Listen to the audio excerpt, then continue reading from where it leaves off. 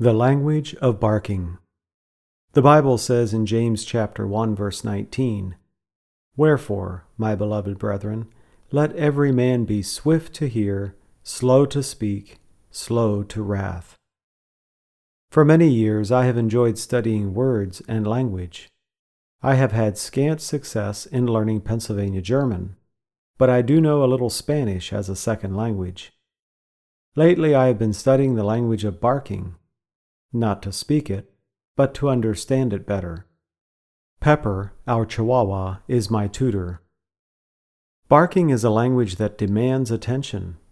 It is usually initiated before all the facts are in, and it tends to intensify as more facts come to light.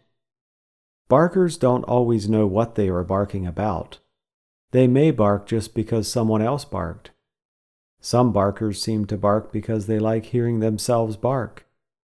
Barkers speak in loud, abrupt bursts of sound that usually mean nothing friendly. The underlying philosophy of barking is that the barker first establishes in his mind what is normal for his surroundings. After that, anything that invades that normal space, any noise, movement, smell, or sight that does not belong, must be barked at. The more threatening the intrusion, the more intense the barking. Large barkers have a ring of authority in their barking.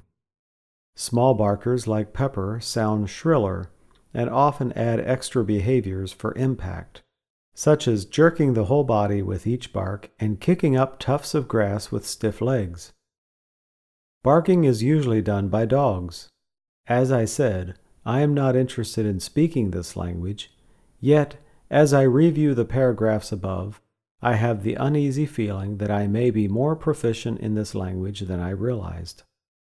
Understanding, shallow, dark, does not make barkers cease to bark, and that perception lacks connection does not deter this predilection.